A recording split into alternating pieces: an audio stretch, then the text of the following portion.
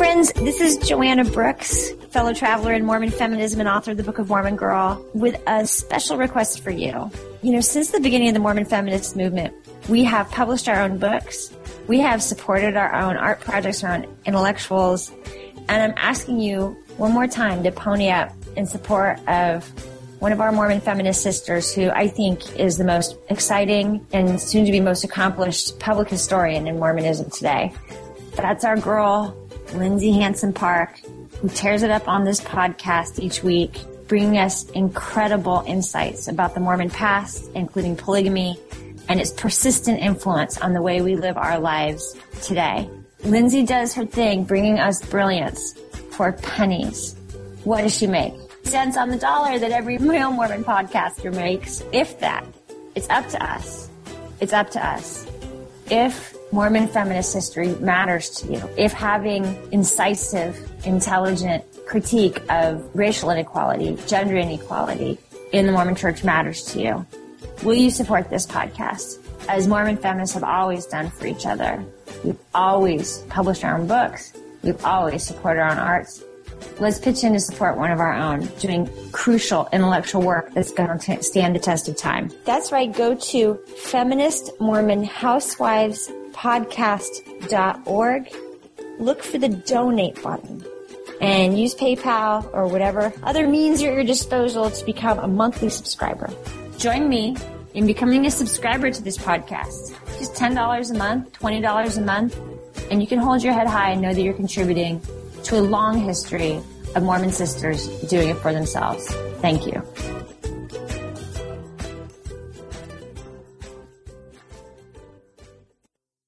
One, two, three, go.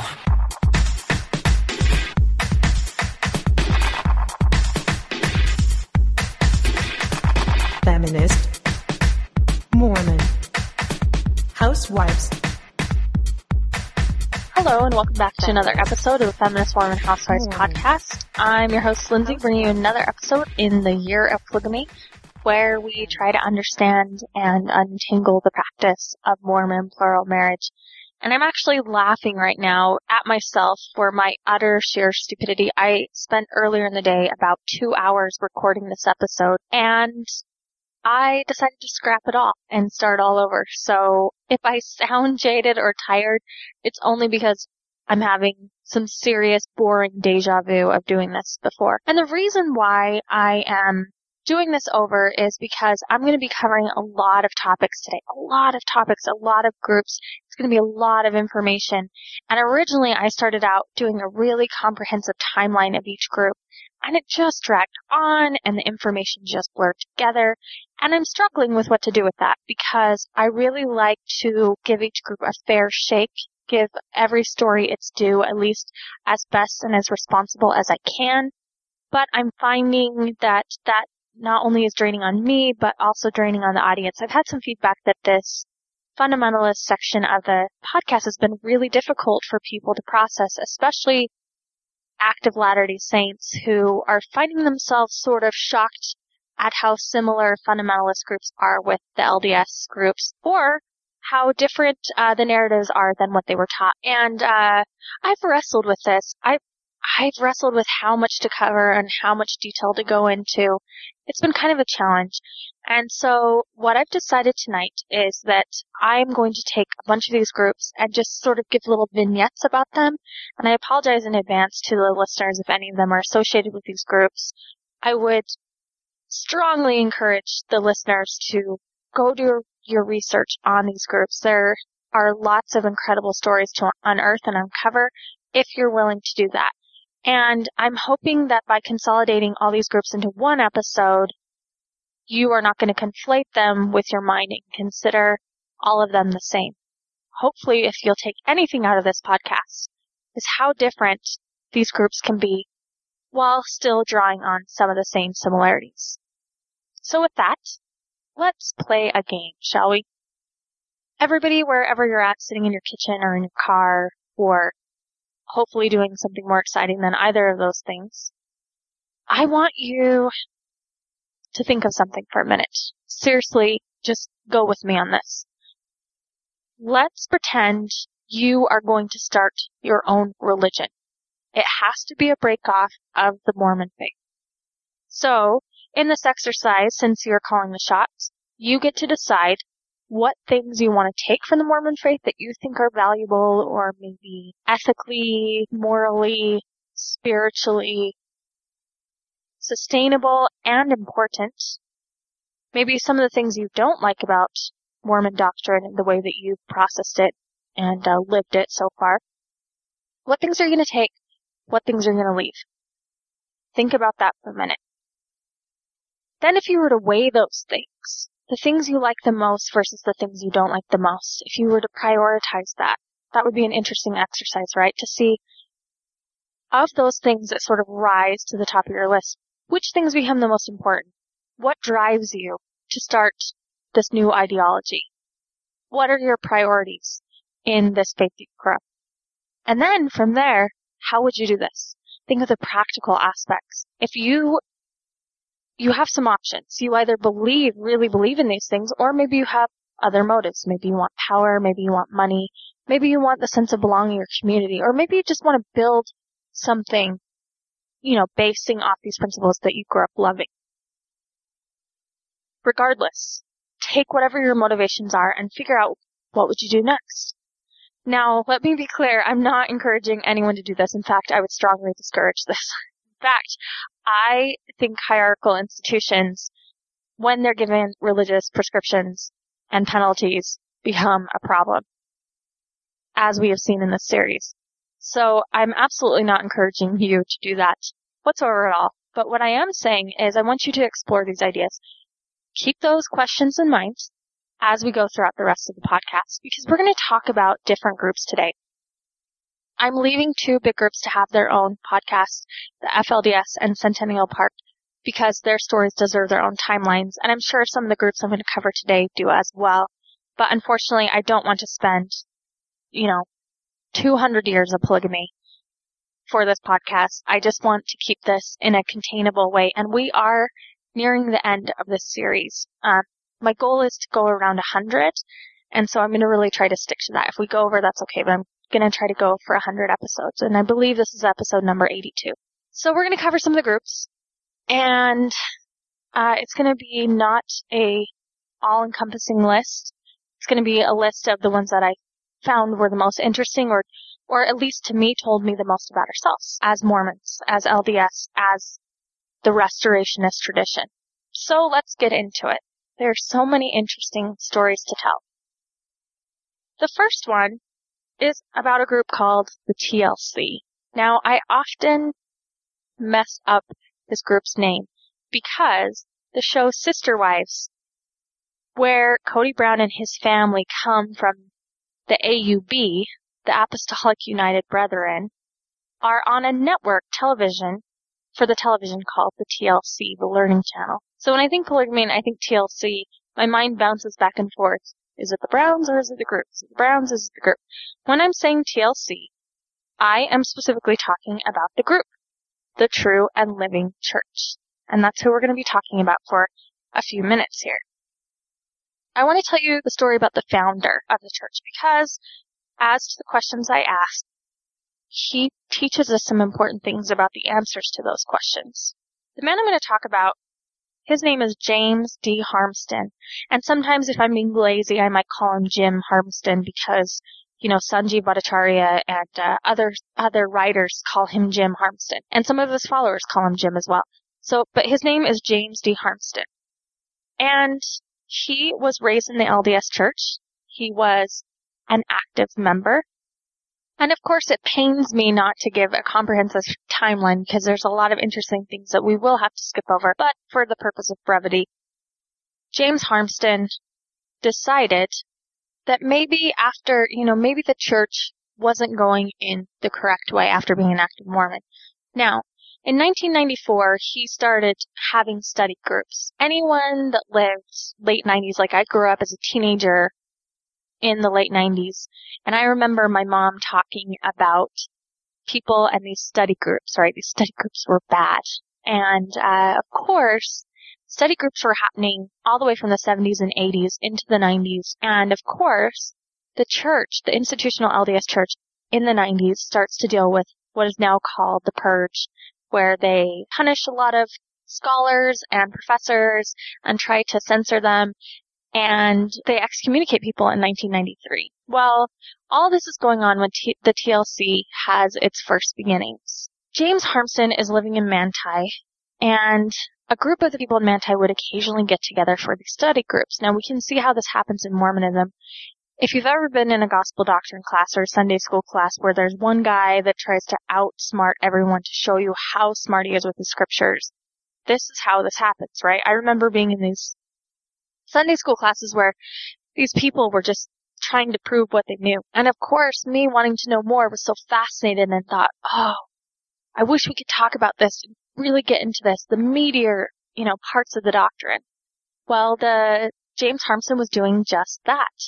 He was meeting with several people. Some of them had fundamentalist leanings and some were just active LDS members. And they would have these study groups and informal gatherings, and they would discuss their interpretations of the gospel. Now, as this happened, as they were digging in deeper, trying to get to the meatier things of the gospel, they start to discover some things, as happens with a lot of people that convert to fundamentalism. They discover doctrines that we don't talk about anymore. They discover quotes in scriptures and discourses and talks and texts that we've never heard of before. And this is what happens to James Harmston. He starts to believe that the LDS Church, has diluted some of the pure doctrines of Joseph Smith. He and his wife, Elaine, really start to resent this, and they try to seek this closer relationship with God. So they decide to seek those answers at home. Now, at the same time, there's a man who's an independent polygamist named Ogden Kraut. And Ogden Kraut ran a publisher house that he and one of his polygamous wives, Anne Wild, who hopefully will come on the show. I've just got to schedule a time with her. She's a polygamy proponent. They were publishing all this polygamous text. Well, someone had printed a pamphlet about the true order of prayer. It said that maybe Gary Barnes authored the manuscript, and perhaps Harmston even had a hand in it. But in 1990, Ogden Kraut's publishing house, Pioneer Press, published a pamphlet, a manuscript called Further Light and Knowledge, and it was about the true order of prayer. So Harmston's really into this idea. So he and Elaine are said to have gone into their living room in 1992 and engaged in this true order of prayer. And what they do is they don their Mormon temple robes, but they do it at home, and they create sort of a makeshift altar with a pillow and on top of their piano bench with a sheet over the top. And they kneel in the true order of prayer, and they try to facilitate this true communication with God. They believe that when they did this, they said that God gave them the same answer that he gave Joseph Smith. So they sort of recreate this narrative of Joseph Smith. They go into their sacred grove, in this case their living room and their piano bench, and they ask God, which of all the churches is true? And he says that even the current LDS Church, this is what God says. God says even the current LDS Church is wrong, and these people should start their own, sort of this Joseph Smith recreation. So they feel really good about what they're doing, and they start to bring other people into this. Now, not only do they start doing this with their group, but they also believe that they had a visit from divine messengers, including Heavenly Father and his Son, Jesus Christ. Specifically speaking, James Harmston claims that on November 25th of 1990, Enoch, Noah, Abraham, and Moses appeared to him to bestow priesthood keys that they had somehow at some point seized from the current LDS priesthood leaders. So, this is something else to remember about the TLC, this group. Harmston, although he sympathizes with the 1886 revelation from John Taylor and believes that there is some truth in it, he also doesn't claim his authority from John W. Woolley or anyone from the 1886 revelation. Harmston believes that God and Jesus came and visited him and then sent Enoch, Noah, Abraham, and Moses to directly restore the keys to him because they had taken them from the prophets. It's a really interesting way to start a church. When we're talking about the how do you do this? This is how James Harmston does it. So they're located in Manti, Utah, and they decide to establish their own church, the True and Living Church of Jesus Christ of Saints of the Last Days, and Harmston becomes a president, prophet, seer, and revelator. They actually convinced several hundred followers to follow them. And it's said that, I think in 1997, they increased their numbers so much that they had a website and they had an establishment. They at one time owned the Red Brick Store in Manti, and they had other buildings there as well. One of the interesting things about Harmston, and we're going to see this theme too, one of the things he decides to take from his Mormonism and establish in this new church is the idea of multiple mortal probations. Say that 3 times fast. Multiple mortal probations. I bet you can't do it. Brian Hales calls them MMPs, which I think sounds a lot cooler. This is sort of a reincarnation Buddhist, Hindu, persuasion, Mormon mix, right? What Harmston takes from this is that he is indeed the reincarnated spirit of Joseph Smith. He is awakened to this. Joseph was killed, was not able to finish his work. So, of course, Harmston is born. He is Joseph Smith, and he is supposed to carry out this work. It's actually, if you don't mind me saying, it's a persuasive doctrine within the context of Mormonism. There's some theological evidence, crumbs, if you will, pieces to put together this puzzle. So, he believes that he's Joseph Smith. But let me tell you more about that. He's not only Joseph Smith, but Joseph Smith and also Harmston in their other lives were also Isaiah and King Arthur.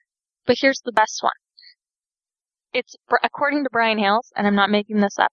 According to Brian Hales, after viewing the movie Braveheart, Harmston has a revelation and suddenly remembers that he previously lived as William Wallace.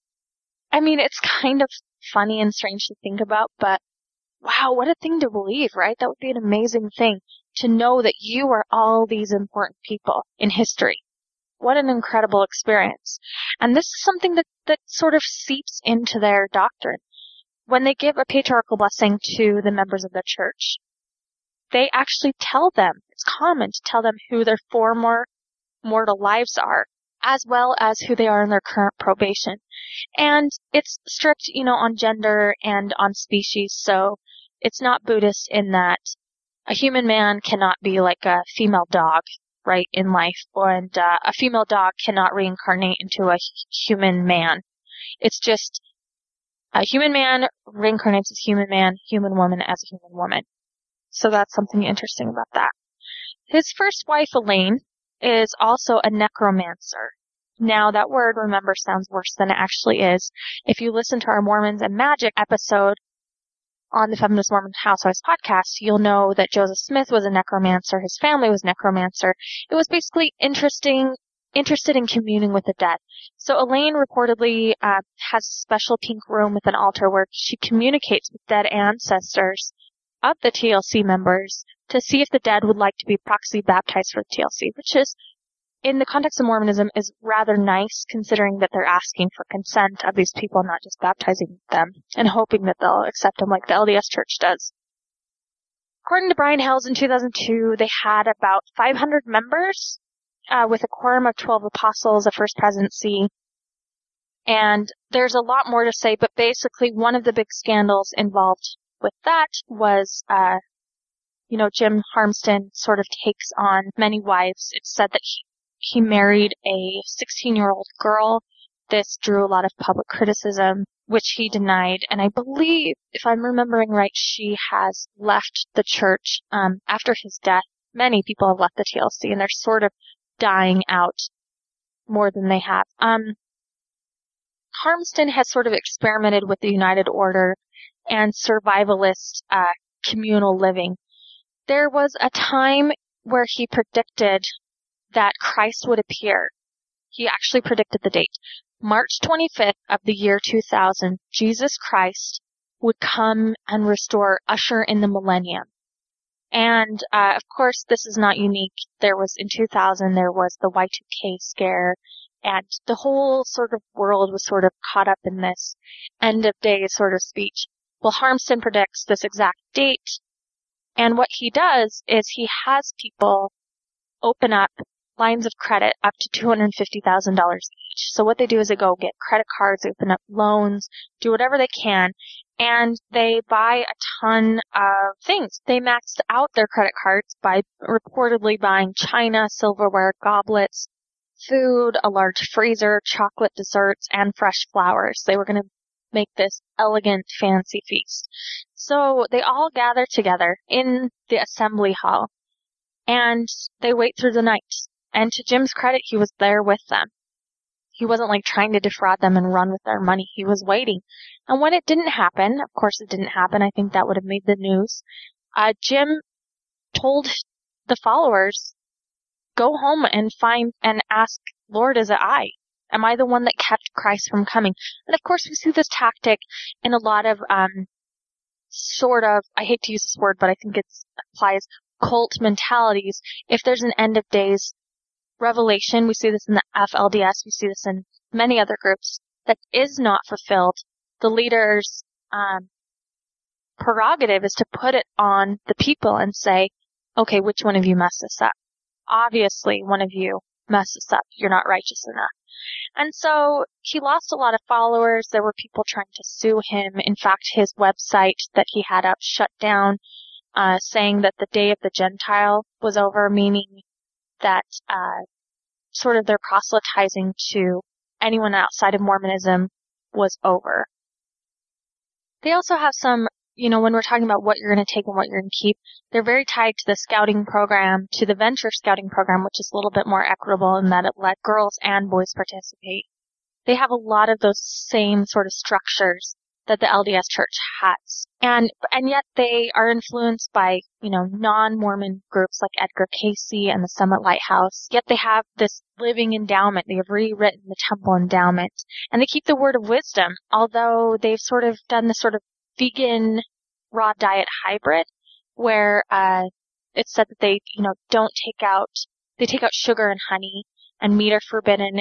I guess they took some of the ideas from Eat Right for Your Type books by Peter D. Adamo. And Harmston gave up wearing leather or animal products for a time, but it's unclear whether he made his members do this as well. Harmston died of a heart attack on June 17, 2013 at the Sanpete Valley Hospital. He had a history of heart trouble, but his death was unexpected. And some speculated because he died in June, sort of the same time that Joseph Smith died, that it was, of course, this indication. And some are waiting for, Joseph to be reborn again. So that's a really reductive story of the TLC. But it starts to answer those interesting questions. How do you start a religion? How do you take these things? And in many ways, from what I understand, it seems that James Harmston is a true believer. Of course, he has criticism. You can read about it in Sanjeev Bhattacharya's book about abuse. He's said to be violent, abusive, jealous, very unfair and inequitable with his funds, a lot of things that you can expect from a leader. But then other people will say that he is just like a nice Mormon neighbor guy living next door, that talks to God and is Joseph Smith reincarnated. So it's interesting to think about those things. So that's one group I want to talk about. Now, buckle up because we are going to talk about another interesting story. And I've wrestled with this story because it's polygamous, but the story isn't about polygamy. It's sort of about polygamy, but that's not the most interesting part about this. But I feel like it fits because it's Mormon fundamentalist, and there's something in this story that is just so fascinating to me, and it's frightening to me how fascinating it is, and so we'll talk about that. I want to tell you about a man named Christopher Nemelka. Now, there's a whole timeline on his site. There's an entire site dedicated to all of his wrongdoings. You can follow the timeline. in advance to learn more about him, but the gist is basically this. Christopher Nemelka goes to West High School, graduates. He goes on a mission to Buenos Aires, Argentina, as an active Latter-day Saint. It's said that he got in some trouble with a local girl who was 15 years old, and it's sort of controversial how much trouble. I guess there were rumors that he got her pregnant on his mission, which he adamantly denies. Regardless, he ends up coming home from his mission, and he gets a gig as a security guard at Temple Square. Now, it's said that two interesting things happen, allegedly, during this time. He marries and has a wife, but that's not the part I'm talking about. He becomes disillusioned with the LDS Church. He writes and rants and raves about this often, about the corporate nature sort of showing him the true colors of the church. He sees these guys as just men. And I've actually heard similar experiences from people that work with the church. They've seen these prophets and apostles on their worst day acting like corporate bureaucrats, and it's very difficult for them to square. So this happens to Christopher Nemelka. He becomes convinced that these guys are not inspired men of God. Also starts to claim that at some point being a security guard on Temple Square, he has a special visitation. He claims that on June 16th, 1987, he is personally visited by Joseph Smith, comes to Christopher Nemelka. So Joseph Smith comes and he says, "Hey, guess what? You are my reincarnated brother." Now, it's interesting. Both of these stories, Chelsea and Nemelka, have this reincarnation narrative, but they're theologically completely different, so keep those separated. Harmston is Joseph Smith. Nemelka is Hiram Smith. Completely different reasons why. Joseph says, "Listen, Hiram, you need to finish the job that you started back in, before we were both killed in Carthage. You need to finish this. You have to finish translating the sealed portion of the gold plates." And so Nemelka pours himself into this. Now, of course, as he's doing this along the way, he has children, he gets divorced, he gets remarried, he fights some custody battles, he moves to Missouri, he visits old mission friends, he comes back, he gets in more custody battles, he's accused of doing all sorts of stuff, he's in and out of jail, he's on parole, he's violating parole, he starts becoming in the news, yada, yada, yada. There's a whole very complicated, very wild and crazy history with Nemelka. He's a little bit litigative. He doesn't like anything bad being said about him. He's had it out with the publishers of City Weekly, and I've linked to some articles so you can read more about him. And Sanjeev Bhattacharya talks a lot about Christopher Nemelka in his book. And it's interesting because Christopher Nemelka does something that I find predatory, and it's that he waits, as do many fundamentalists, they depend on converts from people who are disillusioned from the LDS Church. So I'm particularly sensitive to this because I work with a lot of vulnerable people. I was a vulnerable person. You guys have heard me cry on this podcast. I've been there a couple of years ago. And in some cases, I think I will always be there, and I think many of the listeners can identify with this. Christopher Nemelka in particular would wait for these people to feel disillusioned about the church. And then he swoops in with his sort of savior complex and wants to save the day. And now this is important. And I tell this story for this reason alone. All of us, anyone that grew up in the Mormon faith and grew up as a true believer and believed it and listened and followed the prophets, all of us are susceptible to this. Every single one of us. And if you don't think so, I mean, it just takes one vulnerable moment. I hate to Mormon fear shame you. It just takes once. But in some ways, Mormonism can be a slippery slope. As Sanjeev Bhattacharya calls it, it's strong potion. And Christopher's interesting because mostly I listen to him and I think, this guy is crazy, this guy is violent, this guy is harmful. But every once in a while he'll say something and he'll co-opt the Mormon language and the Mormon story and he'll say it in a way that I'm like, yeah, that makes sense. And I think, what did I do? And we all do this. How many leaders do we build up in the Mormon progressive community? How many people do we follow as our new prophets? I've done it myself. And that is why it's so important. If you take one thing out of this podcast, it's to look inside yourself first. And that's why I'm asking you what it would take to start your own religion. I want you to start dissecting the motives of people around you, not so you're distrustful, but so you're protected. And that's important because Christopher Nemelka, one of the things he will do, he will go to singles dances in LDS singles wards. And they sort of describe him as a Fabio prophet. He's got like long golden hair and sort of a chiseled jaw. And sometimes he cuts it and he looks like a surfer boy. And he's very dynamic. And he'll go to these dances, at least for a time when he was still of age to do this. And he'll find women who are vulnerable, who are maybe just divorced, maybe women who in the LDS church are in their late 30s or 40s, and there's this whole marriage culture, so they feel like a failure, even though it's completely normal outside the realm of Mormonism. You know, being a 30-year-old woman not married has an intense amount of pressure and stigma attached to it. So he finds women like this, and he will date them and until they fall in love, and then he reveals that he, wants them to be his polygamous wife. This is his MO. And in fact, he has a lot of followers in our online communities, in our lived life communities that come and represent themselves as like-minded people. And then as they build a relationship of trust, I've met these people in person, so I'm talking from experience. They're waiting to sort of bring you into the Nemelka's fold. And one of the things that they'll tell you, which they told me, is it's not a religion. It's not a religion. It's just a way of thinking. It's just a mindset. It's just, social ethics and living life. And, I mean, there's a whole complicated history with Nemelka, but he's done some stuff. So he translates the sealed portion. He spreads it around. He starts a foundation that's supposed to end poverty. I'm trying to remember the name. Oh, it's the Worldwide United Foundation. I have it right here in front of me.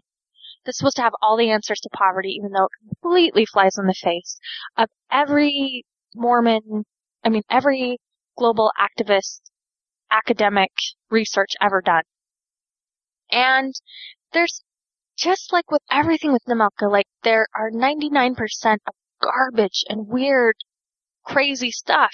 But then there's 1% of great stuff. So Nemelka will do this and he'll have 1% of social justice that will speak to you, that you'll say, yeah, that's right, I actually do agree that all people are created equal, or whatever it is.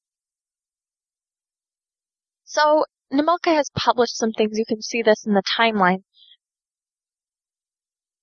He actually writes about and confesses that he didn't actually translate the sealed portion, he just wrote it.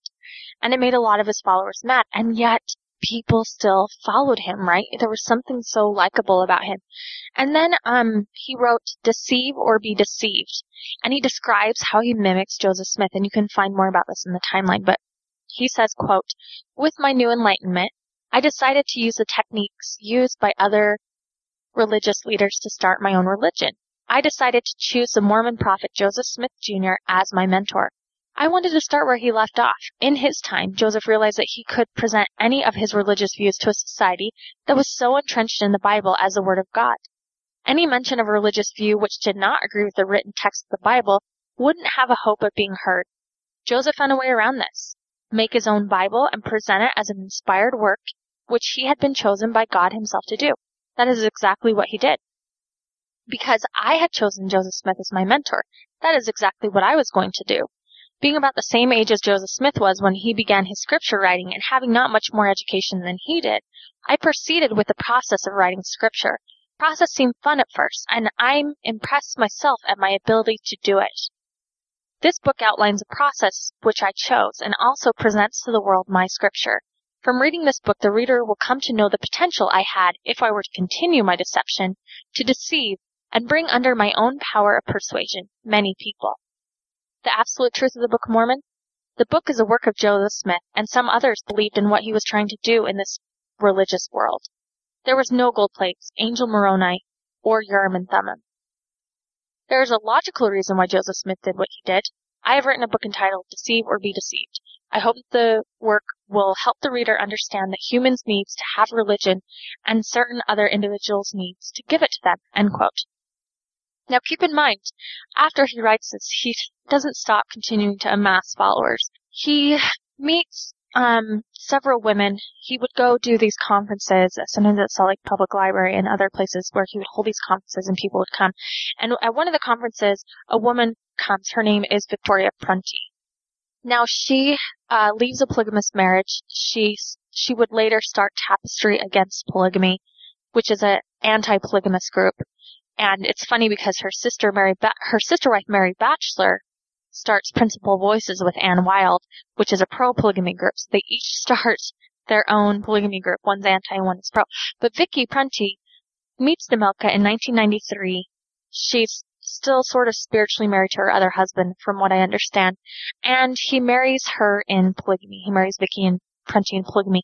Now, it's really controversial. Sanjay Bhattacharya talks a lot about this, but his version of events has been contested by some of the people involved. They think that they were mischaracterized. There are all kinds of accusations, but it's interesting to know that for a time, Vicky Prunty of Principal Voices was involved with Christopher Nemelka as a plural wife. Now, Nemelka denies that he is involved in polygamy at all. But of course, like we talk about in that book that I mentioned earlier, Different Drum, there's this idea that in a communal setting, this sort of sexual energy has to be accounted for. And in Mormon fundamentalism, more often than not, it is played out through experimenting with polygamy. So this is what Nemelka does. Now, probably most famous, so I'm going to mention this before we end on him, is the story of Ida Smith. Now, Ida Smith, again, when I give my sort of warning about how this could happen to anyone, this is what I'm talking about. Ida Smith is a really interesting case for me. Ida Smith is the great-great-granddaughter of Hyrum Smith. Now, what makes her interesting is that she is not a dumb woman by any means. Now, I'm going to link to this article in City Weekly where Ida Smith talks about her experience, but it should be noted that by the time Ida Smith meets Christopher Nemelka, he's already recanted a lot of his stuff. So just keep that in mind, the power that sort of dynamic personalities in Mormonism have, right? So it's 2007 in February, and Ida Smith, the great-great-granddaughter of Hyrum Smith, is attending a lecture at the Salt Lake City Public Library about Mary Magdalene. She's super smart. She was very well connected. In 1978, the LDS Church asked her to set up and run the Women's Research Institute at BYU. She accepted the position and was just a power academic. She was great. She was very well connected. M. Russell Ballard, apostle in the Quorum of the 12 Apostles in the LDS Church, is her cousin. She's well connected to the Smith family, obviously. And she's friends with politicians like Bob Bennett, who's a Republican, who was a former senator here. And she's just, beloved woman.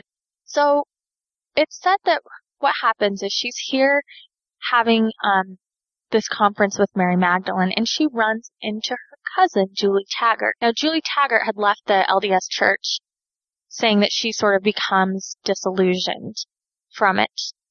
And now remember, when I'm talking about vulnerability, that it just takes a vulnerable moment and a charismatic personality and this sort of love for making people our authority figures. Well, Ida Smith does this. Now, I don't know if any of you out there remember, but Gordon B. Hinckley, around, if my memory serves, I think it's around 2005, gives this sort of the Book of Mormon challenge, right? And he claims in it, I would actually encourage everyone to look this up. It's August of 2005, and I remember hearing this and feeling such power. I'm going to read you a little bit, the end part of his talk. This is Gordon B. Hinckley. He says, "As I indicated earlier, at this season exactly 176 years ago, the first edition of the Book of Mormon, which had been translated by the gift and power of God, was being set in type and run on a small press in Palmyra, New York. Its publication preceded and was a forerunner in the organization of the Church of Jesus Christ of Latter-day Saints, which took place on April 6, 1830. We studied the Book of Mormon in Sunday school this past year.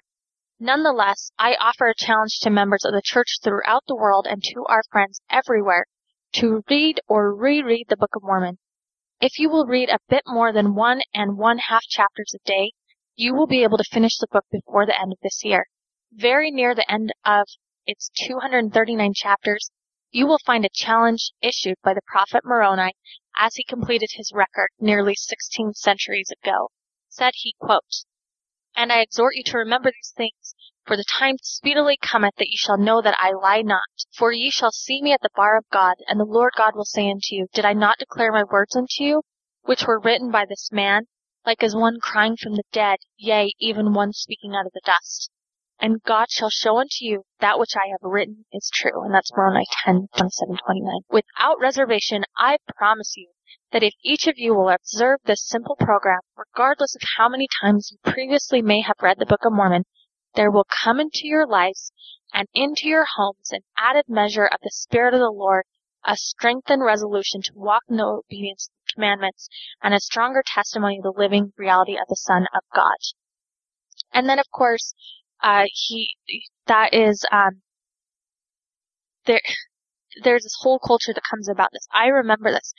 We were promised in our own Sunday school that if we all read this, if the power of everyone reading the scriptures, imagine how it could change the world. And of course in Hinckley's talk, he starts out his talk talking about the history of the Book of Mormon and talks about how there's so much work left to be done. And I remember that power. I did the Book of Mormon challenge and it ended quite differently for me, but that's a whole other story for a different podcast. But Ida Smith is thinking on this challenge. Now, Ida Smith claims that for years and years and years, she has always thought and been troubled by the sealed portion. It's something that's rested with her.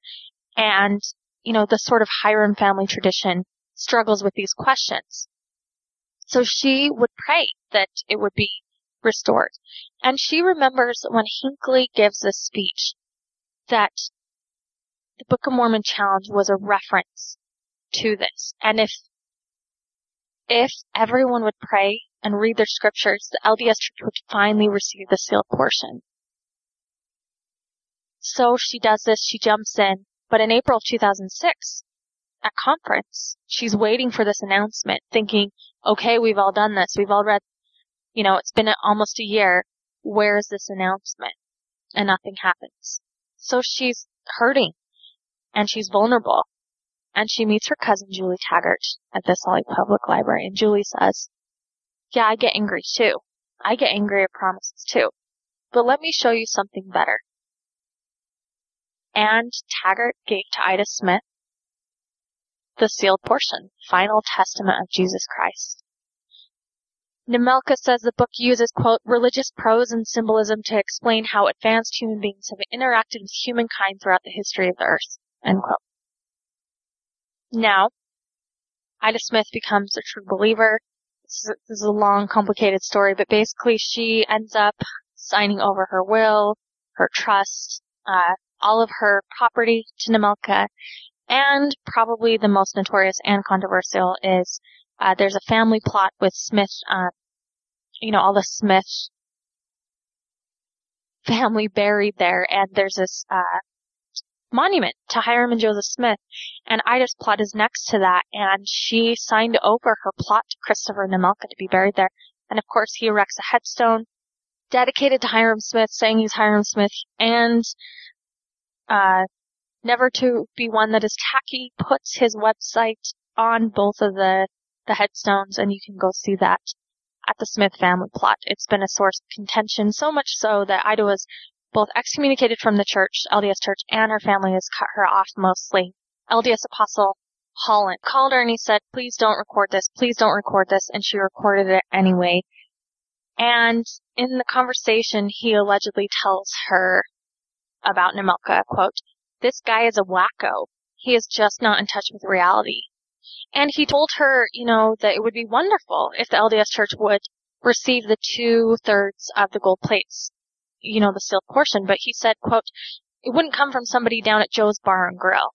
If we really believe there's an order and a priesthood in the church, it's going to come to the priesthood of the church in the form of prophecy, end quote. Of course, the family also sends out Senator Bennett, and Bennett had written a book about his journey to prove that Joseph Smith translated the Book of Mormon, and she asked him to read the sealed portion, and he said, quote, "I'm convinced beyond any reasonable doubt that Nemelka's works are forgeries." And they're kind of at a standstill. It's kind of sad, and you can read all about that. There's a lot of articles. You can read the timeline. They kind of keep you posted on what he's going on and doing. There are some very terrible accusations out there about him, and you can read Sanjeev Bhattacharya's book for those. But he still amasses many followers. He claims to live in poverty and to work at Walmart and to be your everyman's man, and sometimes he's a religious leader and sometimes he's not. Sometimes he's polygamous and sometimes he's not. But what I'm saying is, when we ask these questions at the beginning of the podcast, Nemelka always also has some interesting answers to these. What things do you take and what things do you leave? And how do you do this? Sanjeev Bhattacharya is absolutely convinced, after spending a lot of time with Nemelka, that Nemelka, unlike Harmston, is a fraud, that he is purposely and willfully deceiving the members. And it's interesting when we think about motives. Okay. Going on to another group. This is a group that I sort of lament not being able to talk about, and we might talk about it a little bit more when we talk about the FLDS, but this is the Bountiful group in Canada. And I have sort of a soft spot in them because there's a great, I believe it's a National Geographic documentary, which I'm going to link to, which you should all watch. It's on YouTube, it's free, and it's really well done, and it talks about this Bountiful group. And there's a whole complicated history, so just watch the documentary, honestly. Basically, what you need to know is there's the FLDS Church who have a breakoff group, which is Centennial Park. Centennial Park calls themselves the second ward because FLDS was the first ward. So the Bountiful group is a breakoff group from the FLDS. They are located in Creston Valley in British Columbia, Canada, near Cranbrook and Creston. The settlement is named after Bountiful in the Book of Mormon. As early as 1946, there were people living there. I do have to say this, that in studying all these groups, anywhere that Mormonism touches, anywhere, from Mexico on up to Canada to Missouri and Kirtland, you will find these fundamentalist groups. If you don't think they're by you, they are by you. They are everywhere. There are many, many, many of them. And we can kind of see why the church is correlated. I mean, we always talk about correlation being such a negative thing because it strips the church of a lot of its beauty. But from an administration sort of point, when people take these doctrines and do these things with them, you can also see the sort of burden of responsibility you would feel to end that. So the Blackmore family was living there. It's said that of all the people that are living there, I think in 1998 it was estimated that there was 1,000 people living in this settlement, that all these 1,000 people have derived from the same 6 men.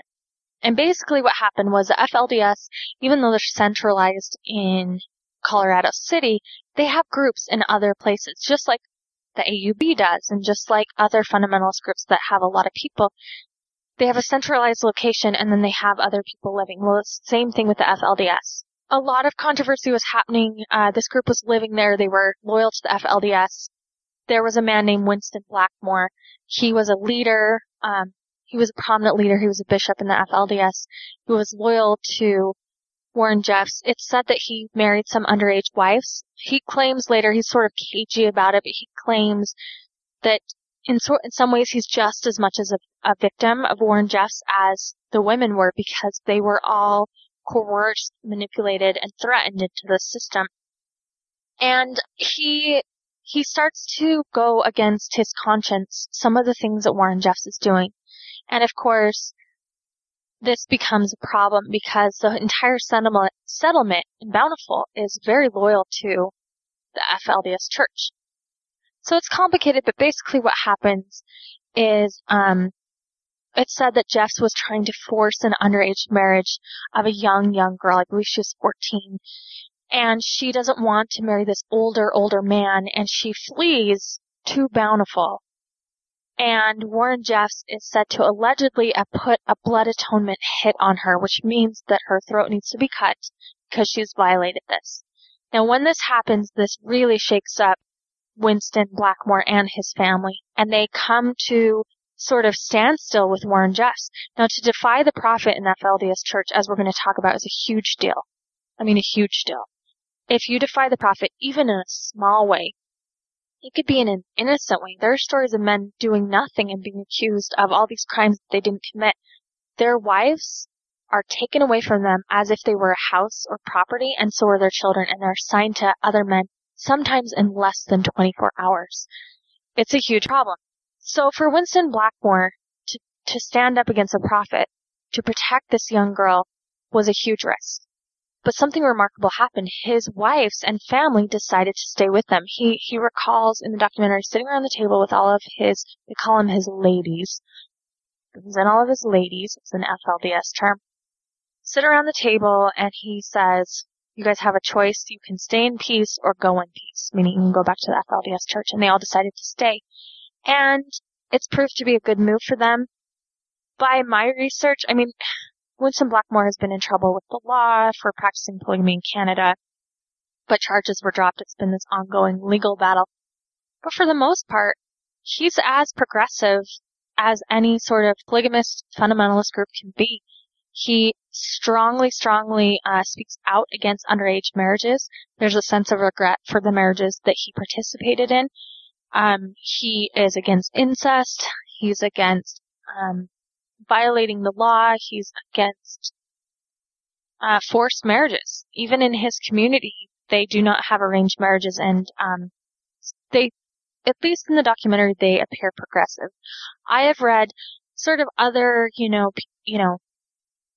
less flattering pieces about him, but by most accounts, he seems like trying to live his conscience, trying to be a good guy. He seems like a nice, peaceful, decent man, and his wives appear to be happy. Now, there are women that have left the group that say that as children they were forgotten about and they were misled, but Winston seems to be driven by his conscience. So I would encourage you to look that up and to read more about that, and maybe we'll talk more about the Blackmore group when we talk about the FLDS. But it should be noted that split, divided the community in half. So many of their family, the FLDS family, cannot, not just that they won't, but they have to shun the Blackmores, because if they are even seen talking to the Blackmores, they could lose their family. It's pretty painful. Now there's one more group I want to pay a little bit more attention to, but you can pay attention to them in depth later, because there's sort of this cult following, if you will, to use that term, about this story. Of course, most notoriously so in Jon Krakauer's book, Under the Banner of Heaven. And I would recommend reading that book if you want to know the story that I'm going to tell you, because it goes into depth about the story quite well. And I believe that the Infants and Thrones podcast also did an episode on the Lafferty brothers, and that is who I'm going to talk about. When we talk about answering these questions, starting with the religion, this is also an interesting story. Now, it's complicated, and I'm going to be so reductive. So if you are fans or fanatics of this story, I apologize. I'm going to be leaving a lot out. That's what Krakauer's book is for. Go ahead and read that. But basically, there's this group. They're the School of the Prophets. So the School of the Prophets started out by a man named Robert C. Crossfield. And of course, he was having a similar study group that we talked about. He was located in Salem, Utah, and he started believing he was receiving revelations, and he compiles them in a book called the Book of Onias. Meanwhile, there are other members. The guy that started the Dream Mine, you can look that up. That's a whole other story of fundamentalism. He's involved. There is, of course, Dan Lafferty. Now, Dan Lafferty was a man that grew up in the LDS Church. Sort of the same fundamentalist story. Starts to become disillusioned, wants more meat than milk, starts finding out stuff. he finds a text called The Peacemaker.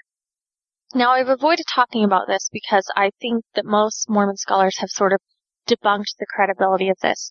But The Peacemaker is basically a pamphlet that was written by a man named Audley Hay Jacob in 1842. Now, it was published in Nauvoo, Illinois, with Joseph Smith Jr. and his publisher as publishing print, his print press listed as the printer.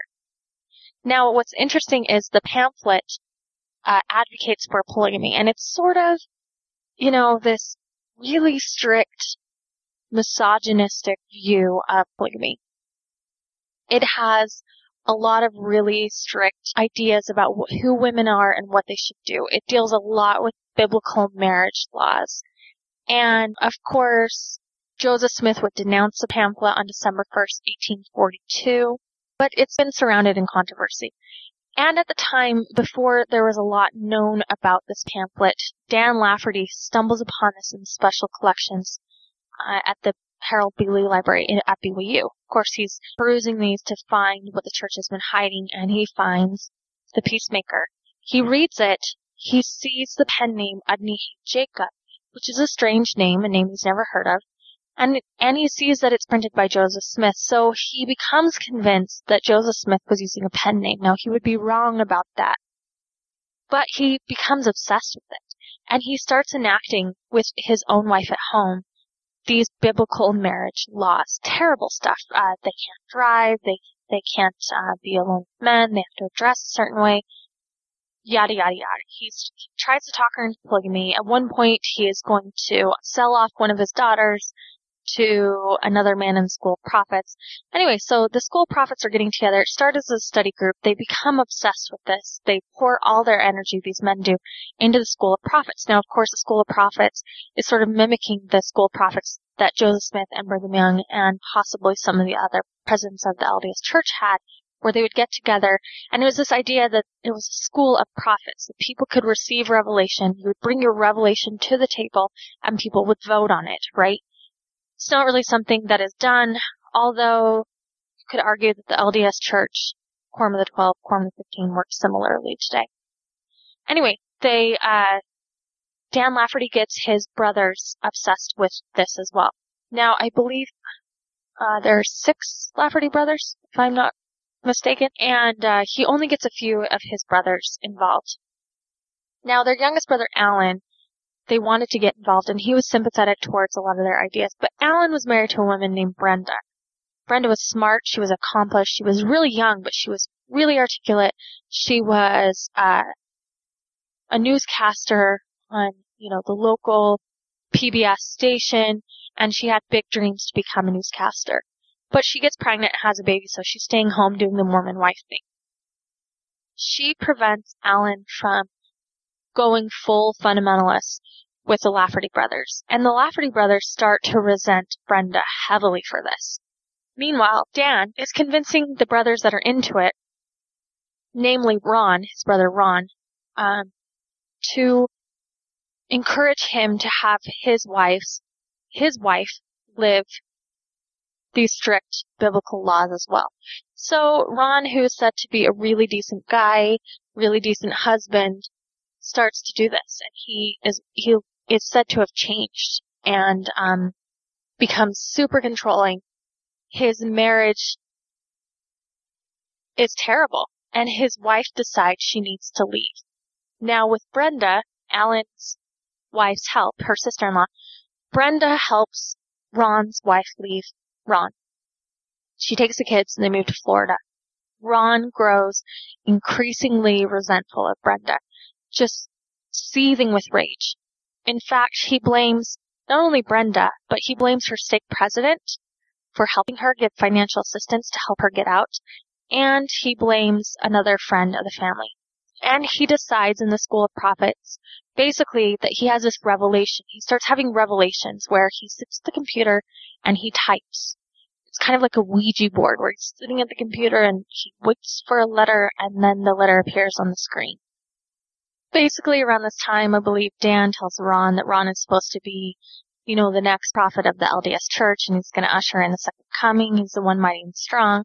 So Ron really gets caught up in this. He believes in his revelations, and he eventually has what's called the removal revelation. He writes it out on yellow notebook paper, or yellow legal pad, and it's basically that 3 people need to die. And one of those people happens to be Brenda. The other is the stake president, and the other is the woman that was the friend. And I'm going to read from the City Weekly article on them entitled Blood Brothers, which I have also linked to. It said, written out on yellow notepad, this removal revelation that Ron said he'd received from God showed God and Ron shared some common enemies, namely Brenda. Brenda was not afraid to tell Ron her opinion, that he was a jerk to his wife and that she didn't want him anywhere around her husband, Alan, Watson Jr. said. She didn't pull any punches. Ron says that Brenda should not have meddled in his private affairs, and should have come to him as the head of his household instead of going behind his back and sowing discord with Ron's wife. Anyway, Dan says, Ron shows this revelation to Dan. Dan says, okay, well just make sure it's of God, 'cause, you don't want to do anything like this in case it's not of God.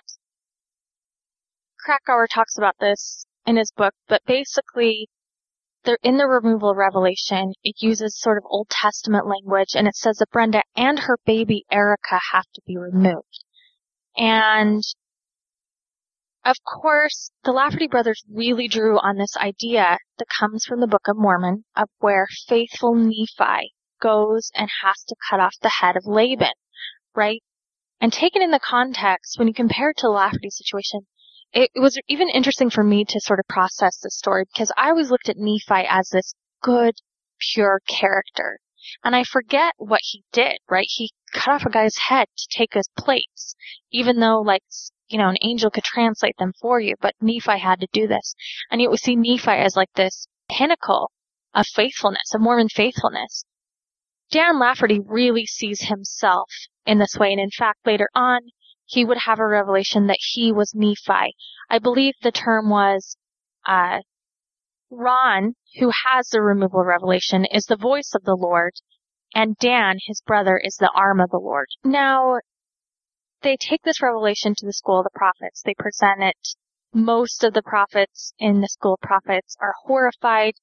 They go so far as one has a notarized affidavit that he signs where he says that he's worried that Dan Lafferty and Ron Lafferty are going to cause harm to a number of individuals, and he is not involved. Of course, he files that away in his desk drawer. He doesn't take it to the authorities. He just keeps it should he be, implicated. And of course, the Laffertys and the School of Prophets part ways. The Lafferty brothers drive around to different fundamentalist groups. They pick up some drifters, and Ron Lafferty decides that on July 24th, on Pioneer Day, he has to fulfill the removal revelation. Now, he originally thinks that he has to be the one to do it. He actually even gives Brenda's husband, Alan, a heads up. And Alan says, what? I don't understand. Why the baby? And according to John Krakauer, Ron would say, she has to be killed because she would grow up to be a bitch like her mother. So, Alan says, well, I'm not going to let this happen. I'm going to protect them with my life. Of course, he doesn't let Brenda know, and he doesn't let the authorities know either, which her family to this day still remains confused and very pained about. So they drive around, decide July 24th is the day to do it. They go to the house, and Dan says in the book that he is praying on the way there, saying, please, Lord, show me a sign if this is really what you want us to do. If not, end this now before it's too late. They go to the house, they knock on the door, and nobody answers. Nobody is home. And Ron seems so confused by this because he just knew this was what the Lord wanted, but nobody answers. So they get in their car and start to drive away, befuddled. Dan begins to contemplate if maybe this is the answer. And then a sort of peace washes over him. And he turns the car around, and everyone says, what are you doing? And he he tells the story as if it's a spiritual experience that you would hear over testimony meeting. Someone who's saying, yeah, I just knew to get off the freeway at the right time, and sure enough, a big accident happened. He tells a story like that. He drives back to the house, he knocks on the door, and he goes back in the car, and of course Ron goes back up to the door, and Brenda answers this time. Ron asks to use her phone, he asks her about some other questions. She says, no, please go away. He forces his way in.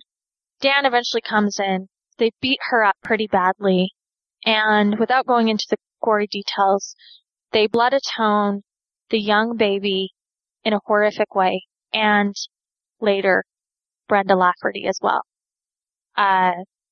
They decide to go carry out the rest of the removal revelation. Instead, they just ransack a house, and they eventually get caught before anyone else is killed, but Brenda and her baby are blood atoned. And John Krakauer has received a lot of criticism from LDS officials for drawing conclusions from Mormon history to the Lafferty case. And it's true that he does take some very ungenerous conclusions, but there are some that are fair, like the Book of Mormon comparison and sort of this frontier violence and this sort of blood atonement.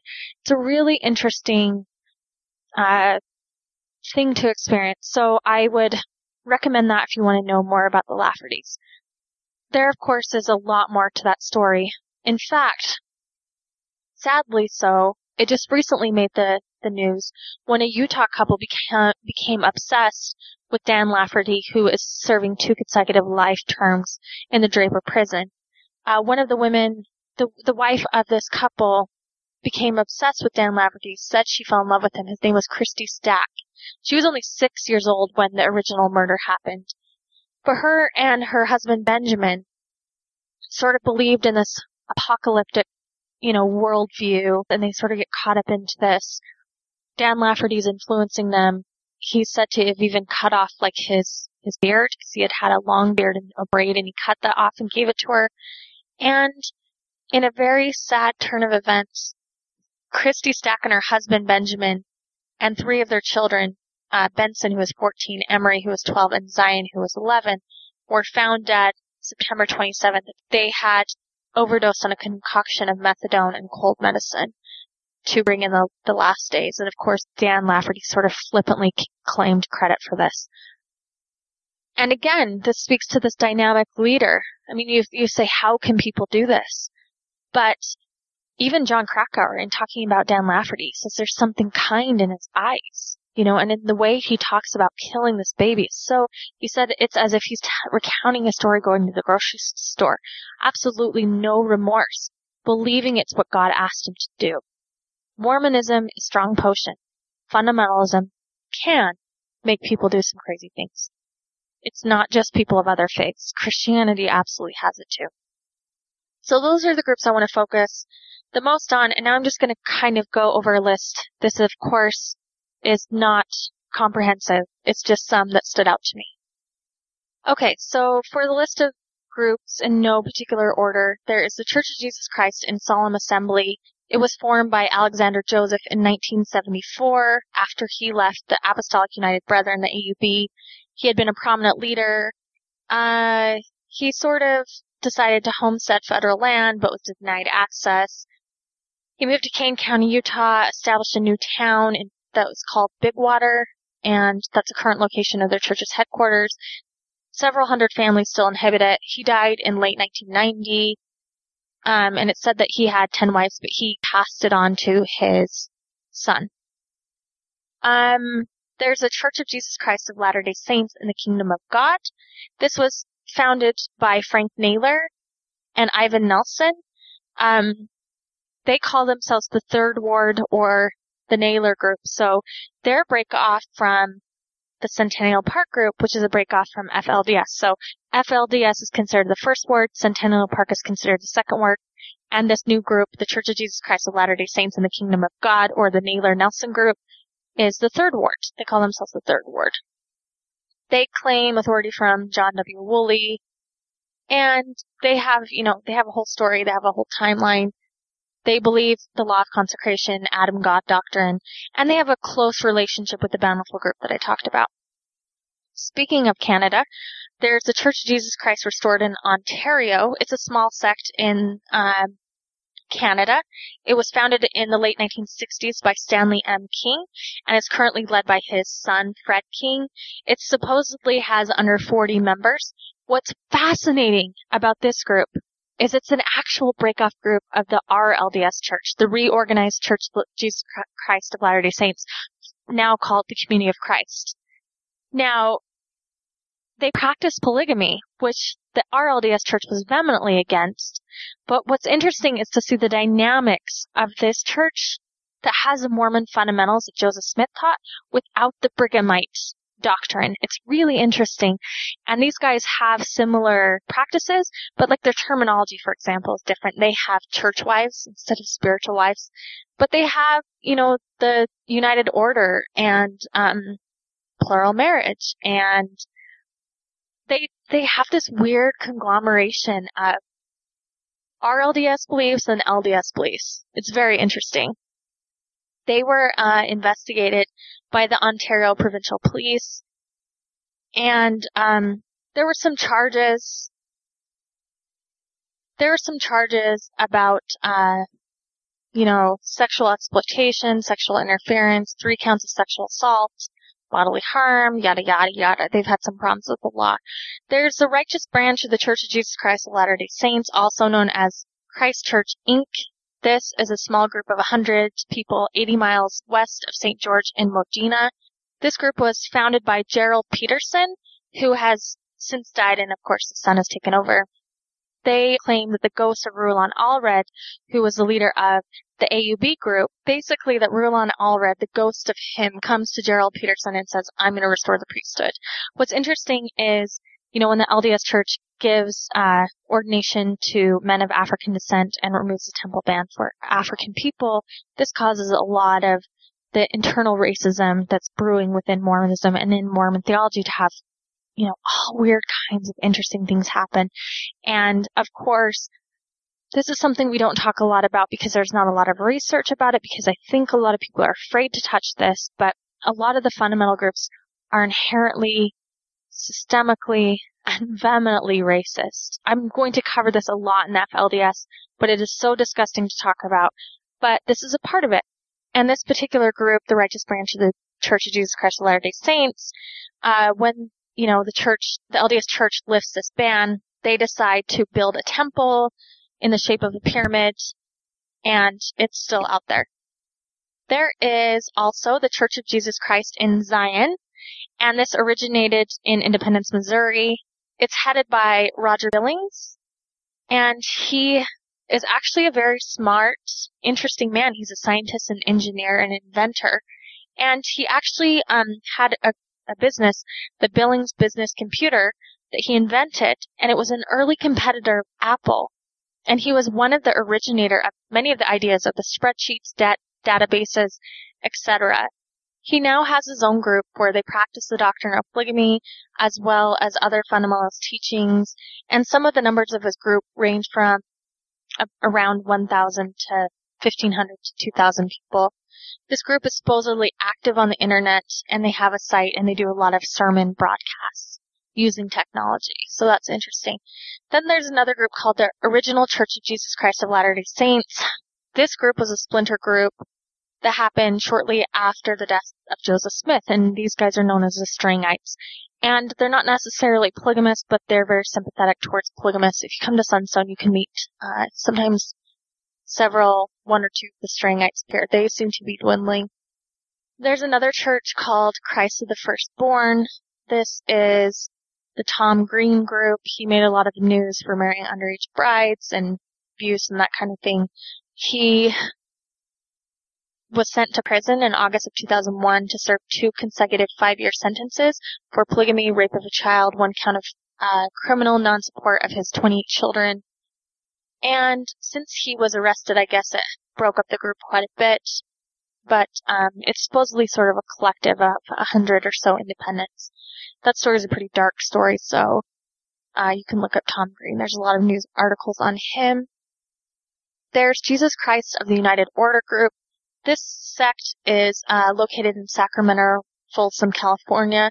The leader, Luis Alberto Gonzalez, has been accused of a lot of things, including spousal rape, stalking, and sexual abuse of a child. They don't know who the current leader of the group is, but their focus in the past has been converting non-English speaking Hispanics to their group. Another really interesting one is the Sons of Amen Israel. This group is led by David Israel, also known as Gilbert Clark. He was originally a member of the AUB and now has a splinter group of his own. These guys have this weird soup of different ideas. It's sort of Gnostic, Kabbalistic, occultic, Mormon theology all mixed up. So Sons Amen Israel is sort of this new age Mormon religious colony living out in the high mesa deserts in northern Arizona near the Utah border, near Colorado City. Its leader, David Israel, who is also Gilbert Clark from San Antonio, Texas, claims that he was visited by the Ancient of Days, also known as Amen, also known as Heavenly Father. And he was visited by Amen's son, Jesus Christ, also known as Son Amen. They sort of have this Joseph Smith parallel story where he claims that Nephi delivers the sealed portion of the Book of Mormon, which they call the Oracles of Mahonri, and it's very high Gnostic, Kabbalistic, and the Oracles praise Joseph Smith and Mormonism and sort of detail some of their beliefs. Some of their beliefs include sexual communism and the belief in the occult arts. And I think even David Bowie talks about this in his occultic Latter-day Saint movement religious page on his website. They use the Book of Law, which is an interesting book. It's by Aleister Crowley, who is a notorious Satanist, but they use his book. The Sons Amen Israel is derived from the account of LDS Apostle Orson Pratt, in which he reports that Joseph Smith told him the pure language of God. This is sort of a Masonic thing too, but basically the idea is God has a true name, and there's a pure language of heaven, and in that language God is Amen, and Jesus Christ is Son Amen. And so they have this whole thing with that. And they're mixed in, I think Amen is supposed to be derived from the word in their view of Amen, which literally means truth. And so it's a fulfillment of scripture, and they derive a lot of sort of ancient occultic mixed with Egyptology sort of beliefs. So that's that group. There's the Church of Christ Patriarchal. This is another splinter group of the AUB. It's not widely known, but basically their leader, John Bryant, who was born in 1946, founded this group, which is currently residing in Salem, Oregon. And he had a falling out with the AUB. He began believing he received revelations from Jesus, including that John the Beloved had visited him and instructed him to form the Order of the Ancients. And he claims in this vision he was taken to the city of Enoch, where AUB founder Joseph White Musser and Joseph Smith Jr. ordained him to the presidency of the church. So we're seeing this in sort of the new fundamentalism. The old fundamentalism derived their authority from the LDS church, right? We trace our line sort of this way, but a lot of these new sects are claiming their own authority, saying that they've had a revelation and God has restored it, the keys to them somehow.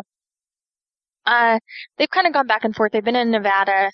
They had some problems.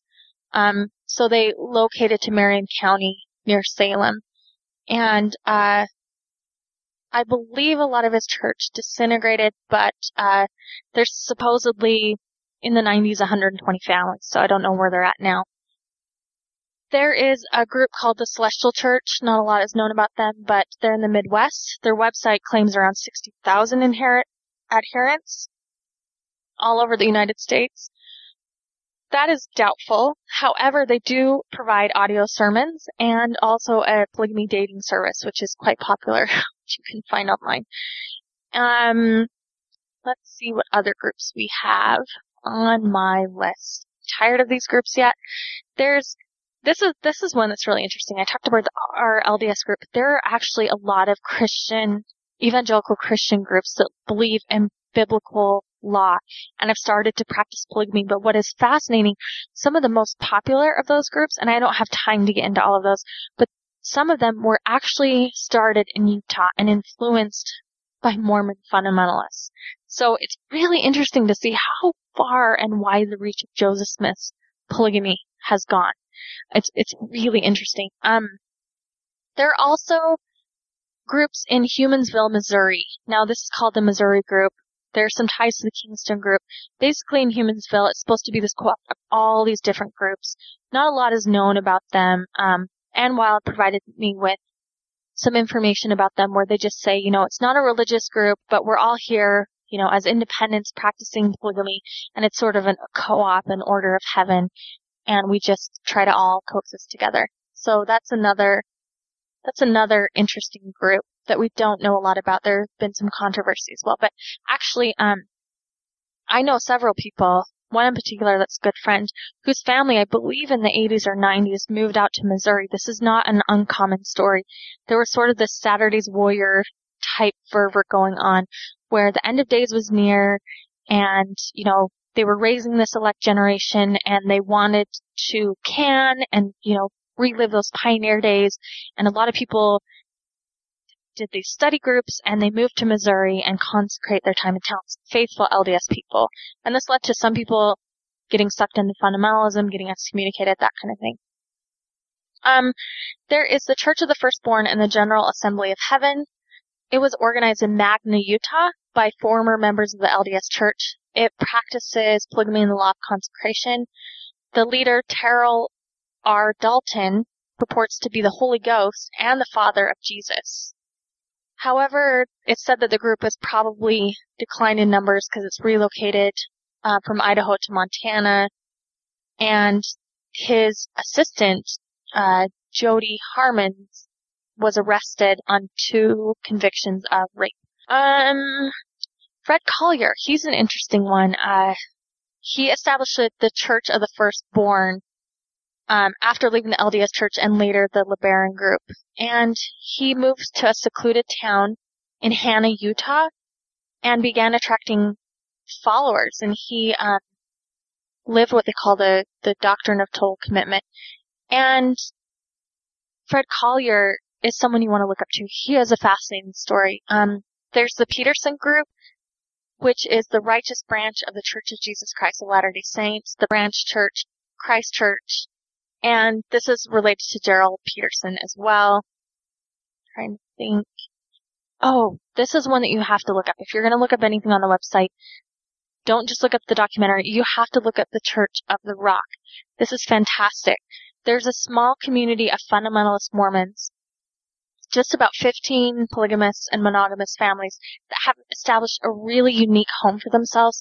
They live in modern homes, literally carved in the side of massive sandstone rock in the desert south of Moab, Utah. Now, if you go into Moab, Utah, there's a place called Hole in the Rock, and you can see where this guy blasted out a house there. And you go and you see these weird books about Joseph Smith on his shelf. You can take a tour. It's really interesting. But this kind of gives you a sense of what it's like living at the Rock. The Rockland Ranch, informally called the Rock, was founded about 35, 40 years ago by Robert Dean Foster. Now, Robert was a seminary teacher. I just spoke to someone recently who was one of his students and was a roommate with one of his eventual wives at BYU, and just talked about what a nice guy he was, but he was into this meat before milk idea and really wanted to study it.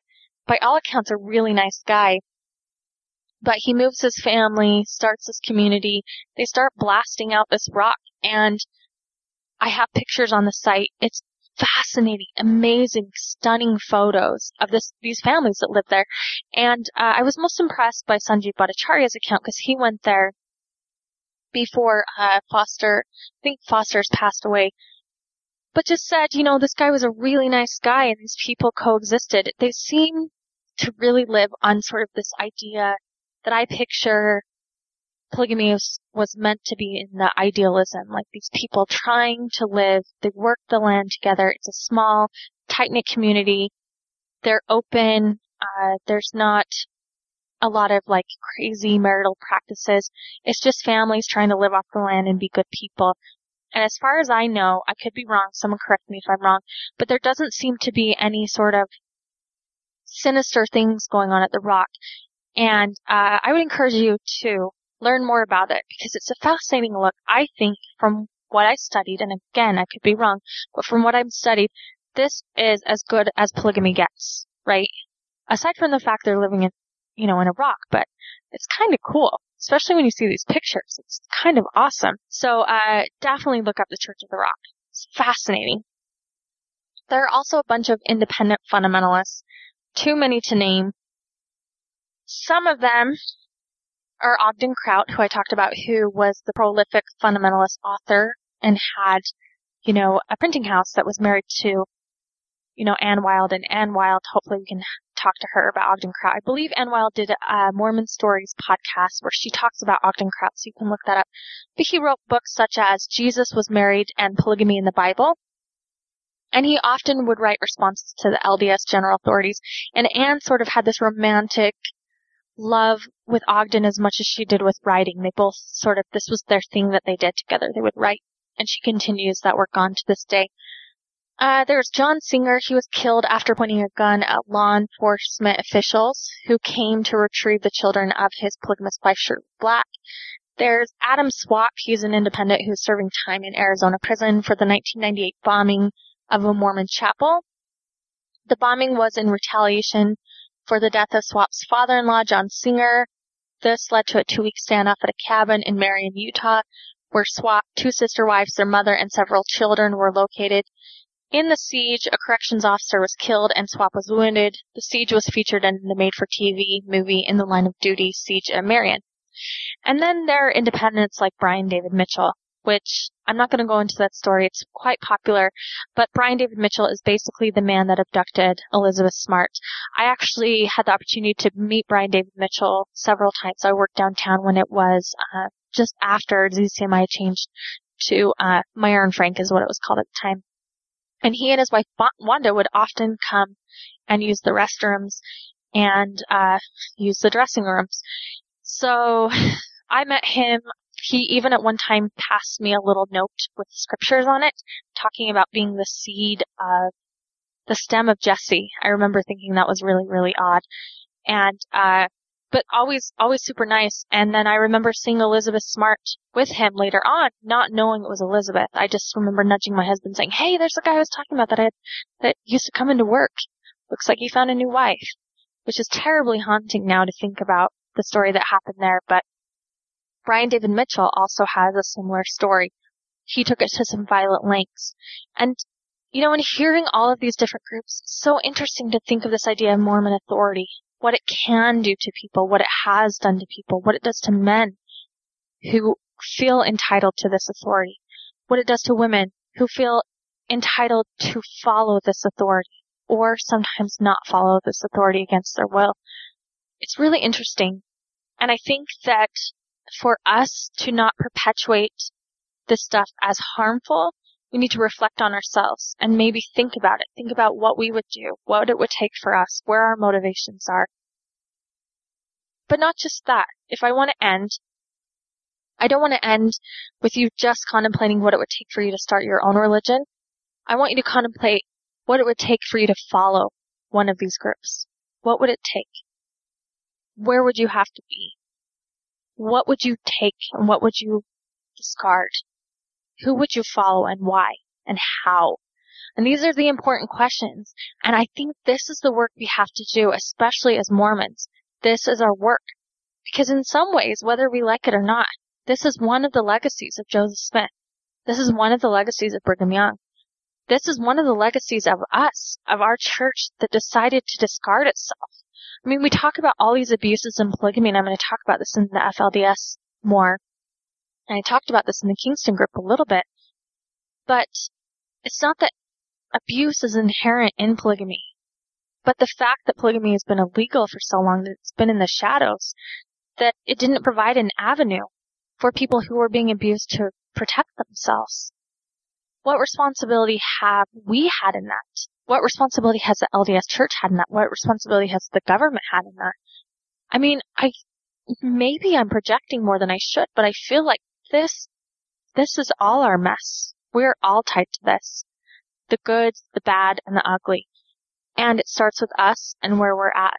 And so, without passing too much judgment on fundamentalism, I would ask everyone to practice. This is so hard for Mormons. Practice looking inside yourself and listening to your own inner voice instead of the voice of authority.